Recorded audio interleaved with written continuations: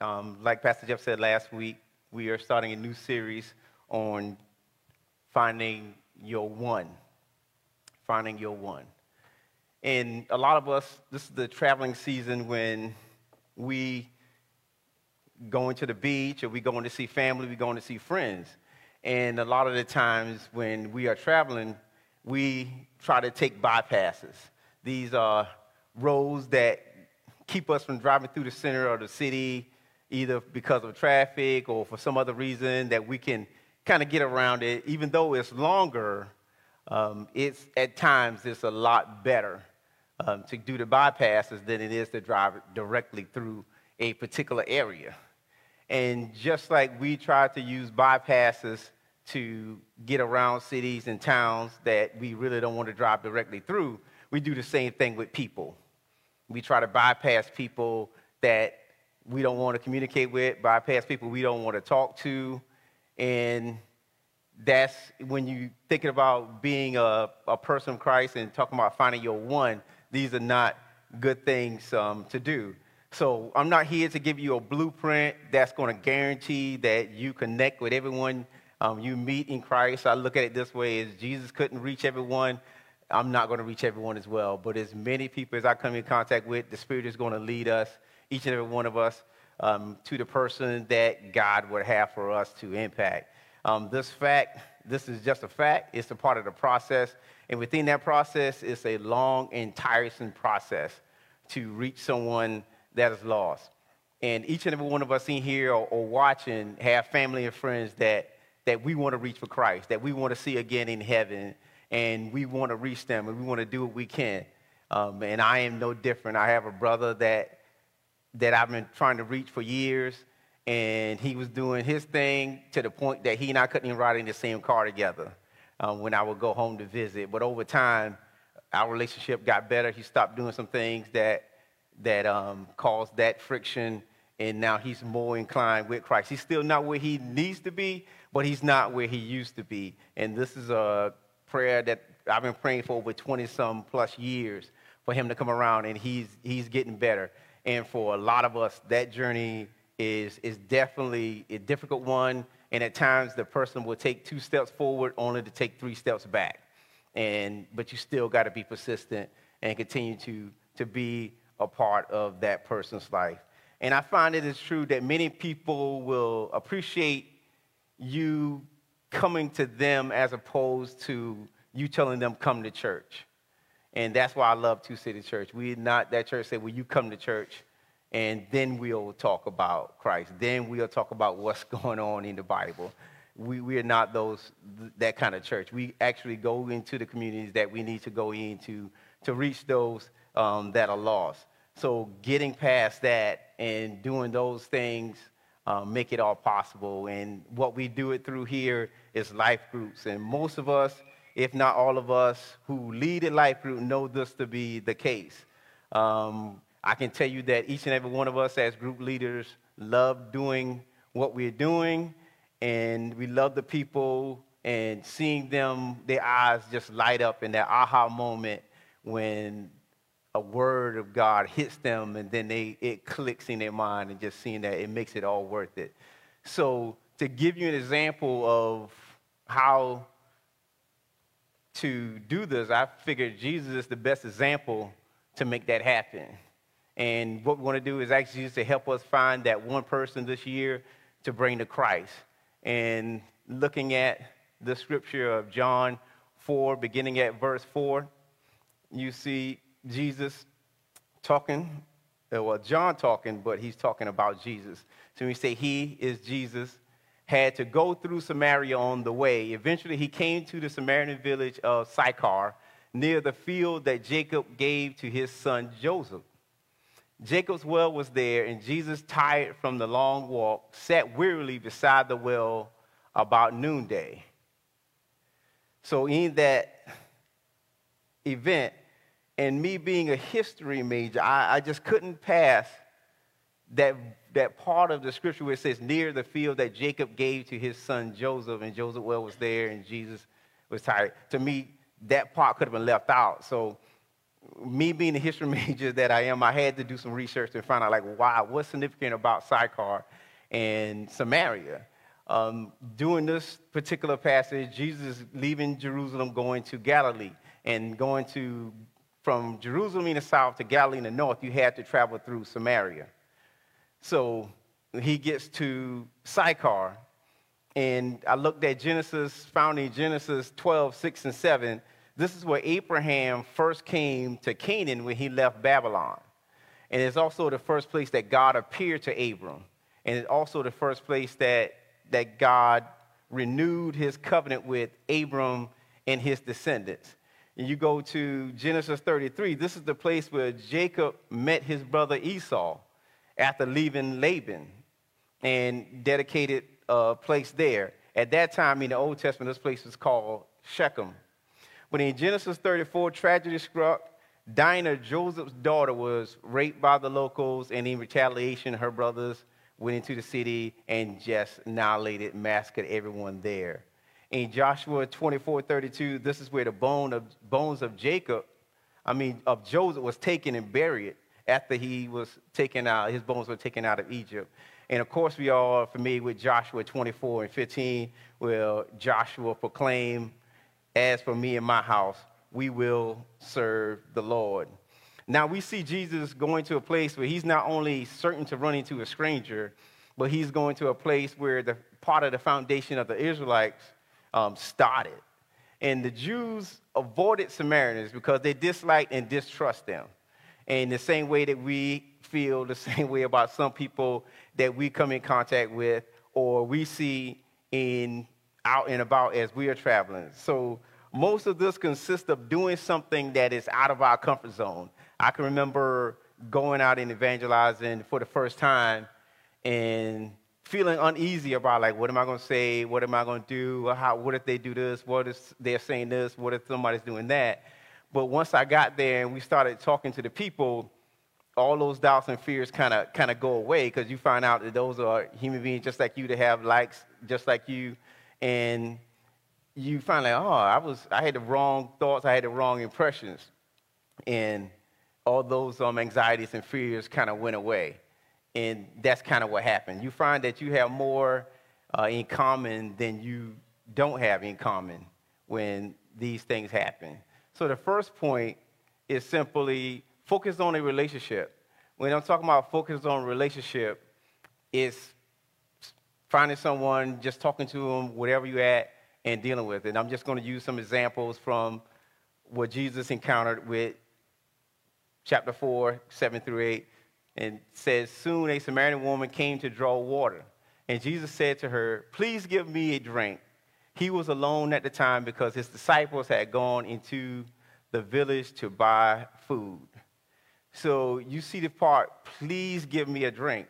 Jesus didn't waste any time going through the formalities of asking her name. Hey, how are you doing? He's at the well. What's the common statement you're going to say at the well? You're going to say, hey, give me a drink.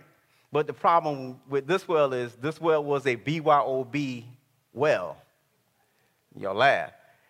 Bring your own bucket. So Jesus didn't have a bucket to draw water from. Jesus knowing this, he asking this woman for a drink.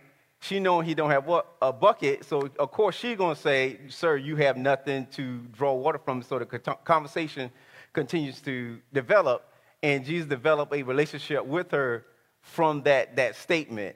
And we have to understand that building someone and getting faith in but in God, and developing that and getting to that point is just establishing little small conversations here and there to get you there. I think Jesus figured that I'll ask her for water since I'm at a well, and you don't have to develop any outstanding outline to initiate any conversation or to see what's going on next. You just do what comes naturally. So you say something, someone says something back, and you just continue that conversation from there.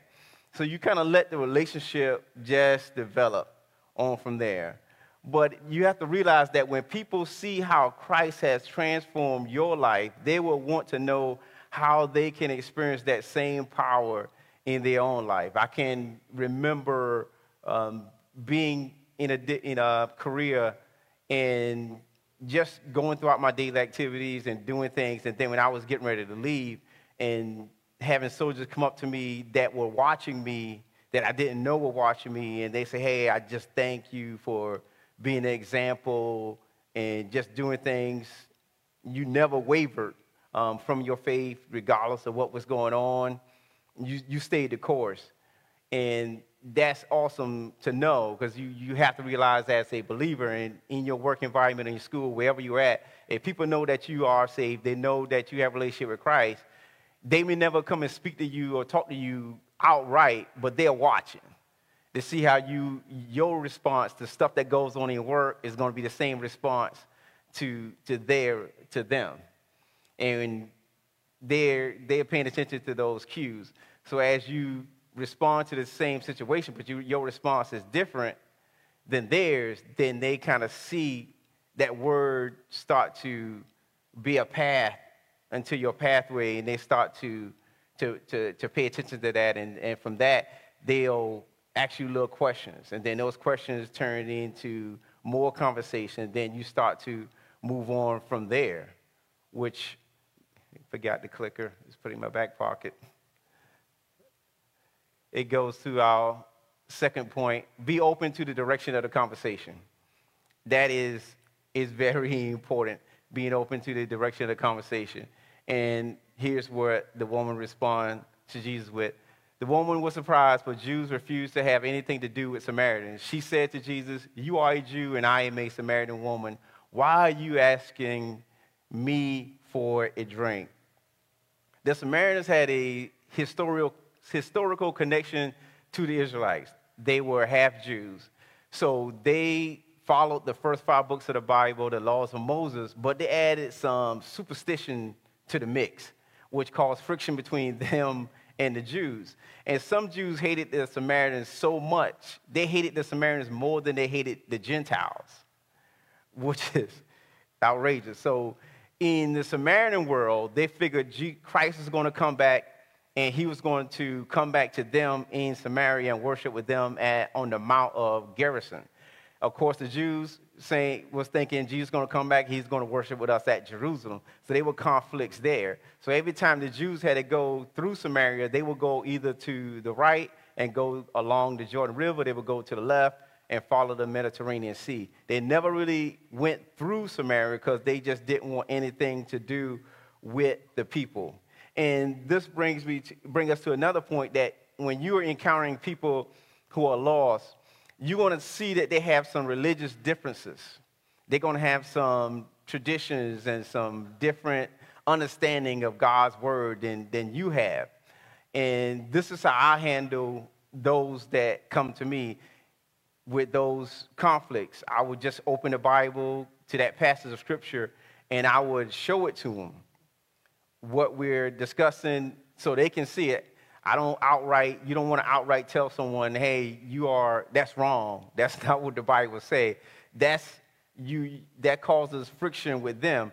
But if you open the Bible and you show it to them in the Word and allow them to see it for themselves, you eliminate yourself and you put God there. And God can defend himself. He don't need us. His Word stands alone. Then that's the purpose for doing that, for using this to show them, even though you know up and down that that's wrong interpretation. My advice is don't outright say it. Open the Bible, show them the passage that deals with whatever your conversation is about, and show them that there, and show them other commentaries. And again, if you can't find it, you call someone and ask someone to help you find that passage of Scripture to get them to understand. Well, not get them to understand, but show them in the Bible what God's word is saying to them, and let God, through the Holy Spirit, work his magic that way. And Paul even backs it up in Colossians 4 and 6, and he says, let your conversation be gracious and attractive so that you will have the right response to everyone. So it's not telling them you're right, you're wrong, and being confrontational. Paul is saying, let your conversation be gracious. and attractive so that you will have the right response to everyone. He didn't say to someone, he said to everyone. That's it is critical. All in all, this woman was a very fascinating woman. A lot of us know the story. She had 5 husbands.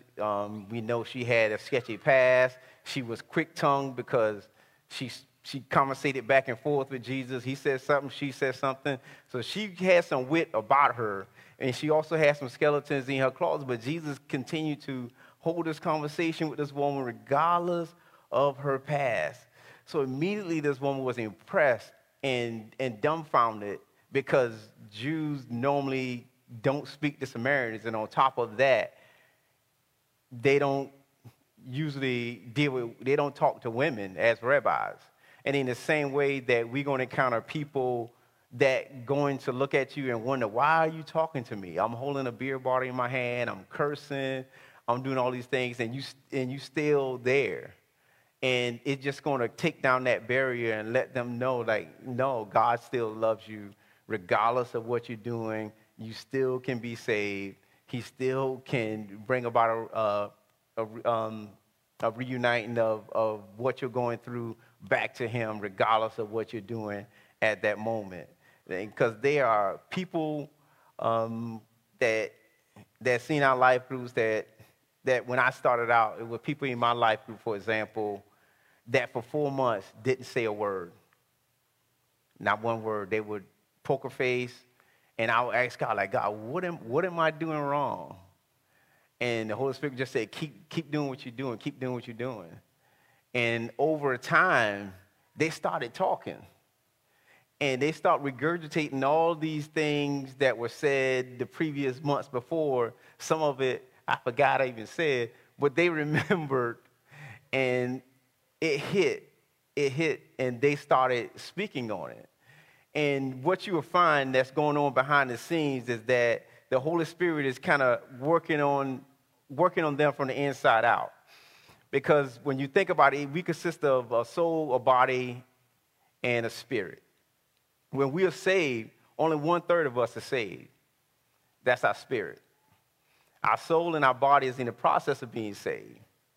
So your spirit takes in the word of God, and your soul tells your body what to do, but it's contaminated, and it wrestles with the word from your spirit. And as the spirit touches the soul tells the body what to do. And for me, I go to a lot of predominantly black churches, and you see people, guys, pants hanging down, girls probably with skirts too short. And I would tell people, I said, don't say nothing. And then once the Spirit of God falls on them, you start seeing pants go up, skirts, dresses get longer, because God is doing it. That's a part of them that they have to come to the understanding and realization to get to that point to where they're hearing from God. And then once they hear from God, then that transformation can take place. But what we can't do is put a measuring stick. Well, I gave them the task. Now let's do this. Because in the military, what they do, when I was in, we'll do classroom in the morning. Afternoon, we'll do practical application meeting. You got to put into action what you learned this morning. So you got to execute that. As in the church, you can't. Those rules don't apply. You may have to talk to them several times before they're able to put those words into action. It don't make them lost. It don't make them less of a believer. It's just that the Spirit of God is just not going to move in their life in the manner that we expect them to. And over time, you start to see that transformation. And finally, that point, the next one is simply see the person as God sees him or her. And chapter 4 and 10 shows that. Jesus replied, if you only knew the gift God has for you and who you are speaking to, you would ask me and I would give you living water. Now, I want you to read this again, but I want you to look at the word you. Pay attention to the word you. Jesus replied, if you only knew the gift God has for you and who you are speaking to, you would ask me, and I would give you living water. Jesus made this invitation personal. If you notice from these verses 7 to 10, Jesus didn't ask her anything about her husband's yet. He didn't ask her anything about her past. He didn't ask her to confess anything at this moment. But he was giving her an invitation to present her with living water. And of course, she being at the well, thinking Jesus was talking about the water at Jacob's well, not so much the Spirit of God. So the word "you" is found 5 times in there. And Jesus made it so personal. He said, what you say to us, and what's said to me is say to you, should say to you, that we can't judge people. That's a natural response to judge someone. If you look at someone who comes in, who looks kind of rough, and someone with a suit, more than likely you're going to go to the person with the suit because you're going to feel they're more intelligent and give you a better conversation than the person that's looking kind of homely. But once they talk, it comes out differently. So we can't pass judgment on the people. It's been a lot of people I've seen in suits that can't put 2 words together, and it's people that I've seen that was rough and rugged, that was very articulate, very smart, and I was like, wow, we didn't expect that. And that's something natural that all of us have, and that's something natural that we all have to constantly pray and seek guidance from God, and that he would allow us to move those barriers and get them out of the way. Because if you struggle with it, ask God to give you genuine compassion for the lost by giving you the ability to view him or her as he sees them, and understand that beneath everyone's tough exterior, there's someone that's been hurt by the church or by another person.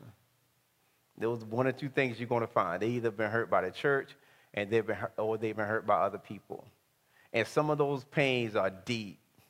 Some of those hurts are deep.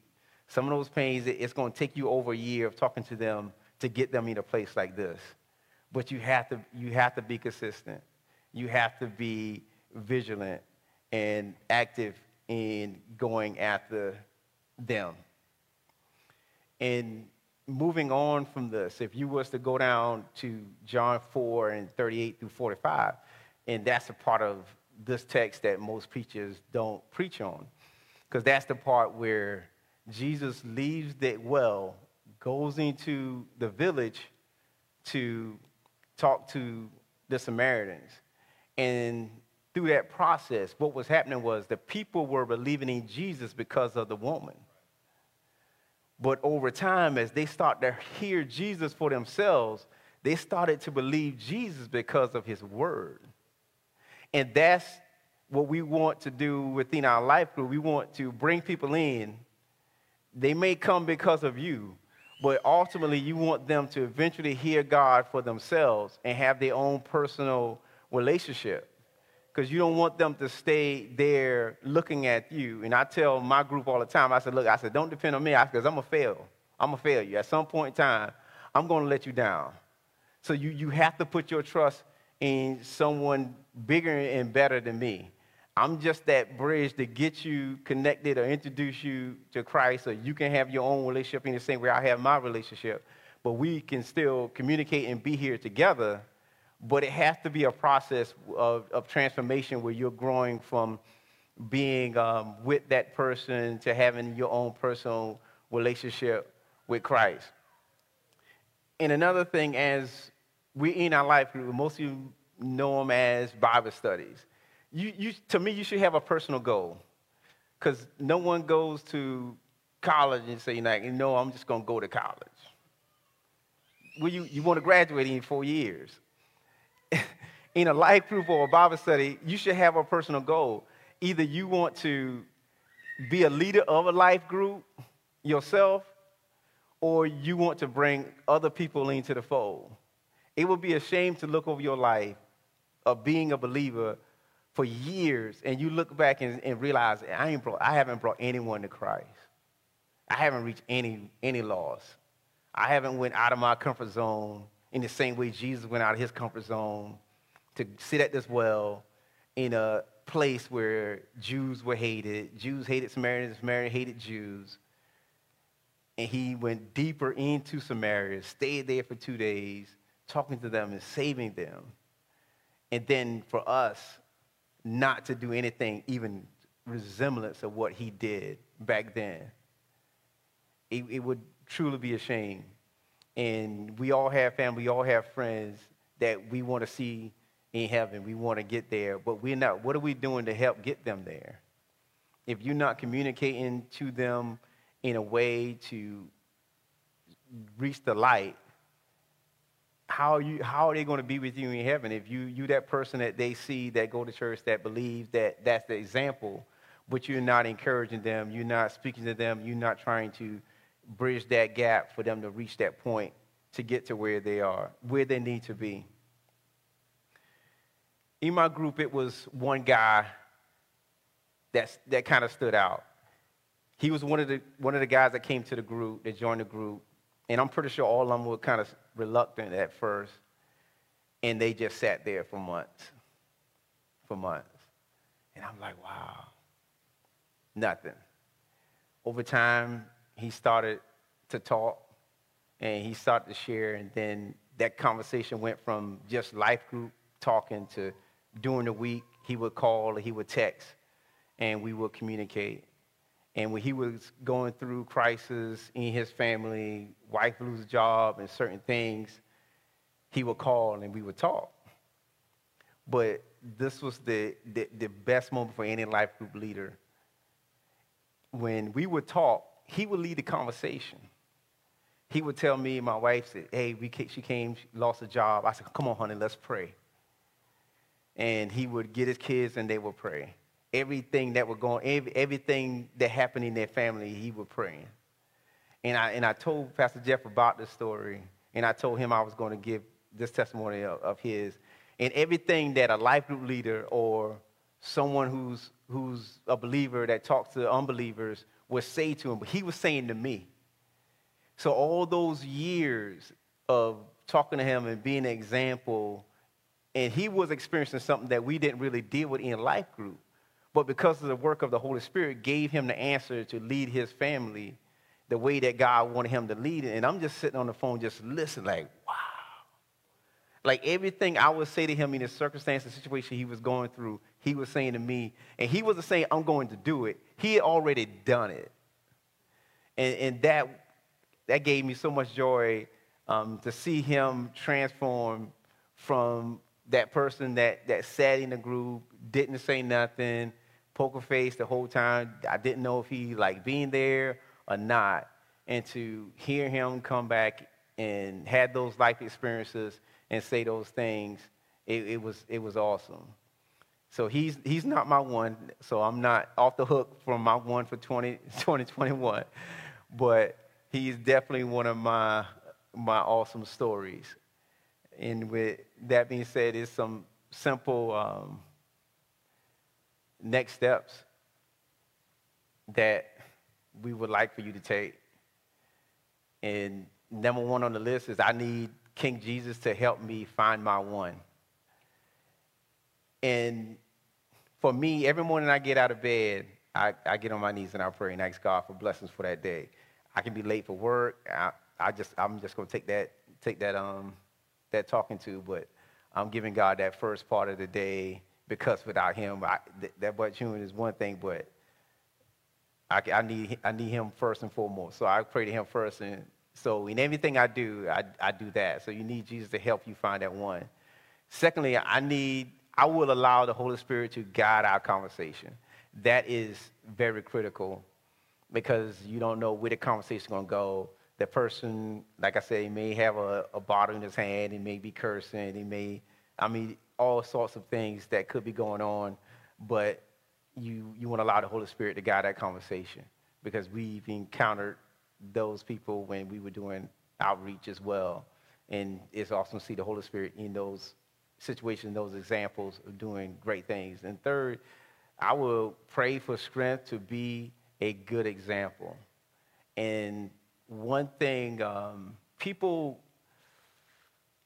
I find that they like hearing a sermon, but I think they like seeing a sermon more than they like hearing it. So if you're allowing God's word to be a lamp to your feet and light into your pathway, you can reach everybody in this room and not speak to everybody in this room just by your walk. And that's how you want to be. So I'm going to end this with a prayer that God will touch our hearts to be the example for him to live out our days. And granted, every day is you're not going to be your best. God understands that because we're human, and you know that, and you wake up that next morning and you go back at it again, but you don't give up. Father, we come before you. We just give you the honor, glory, and the praise. Because it's really in you that we live and we breathe and we have our being. And we realize and know that without you, we could do nothing. But with you, we can do all things. Regardless if we are 150 pounds facing a dude that's 200. We can do all things. We are strong and we are mighty. And we have the power, Lord, that's investing in us through the Holy Spirit to do great things. Give us the strength to activate that through the Holy Spirit, to give us guidance and direction and purpose to be who you would have for us to be as we seek to find our 2001. Lord, we know this is not an easy task by any stretch of the imagination. And we know these are things that once it gets to that point, we have to go up and talk to this person or that person, that those anxieties and fears are going to be right there. Give us the strength to push through it, push past it, to do and say the things that you would have for us to say and do. We ask you to bless us this week. Cover us on our job, cover the kids at school, and everything else we do, Lord. We seek your guidance. We seek your strength. We pray for the leaders of this country, the leaders of this world, and we just ask that they will seek your counsel. And for the most part, we know that most of them don't, so we're going to pray for them on their behalf, that you would guide their thoughts on policies and regulations. In Jesus' name we pray. Amen. Amen. We hope you enjoyed this message. Don't forget to subscribe to our podcast and to stay in touch by joining our email list through the link in the show notes. Have a great week.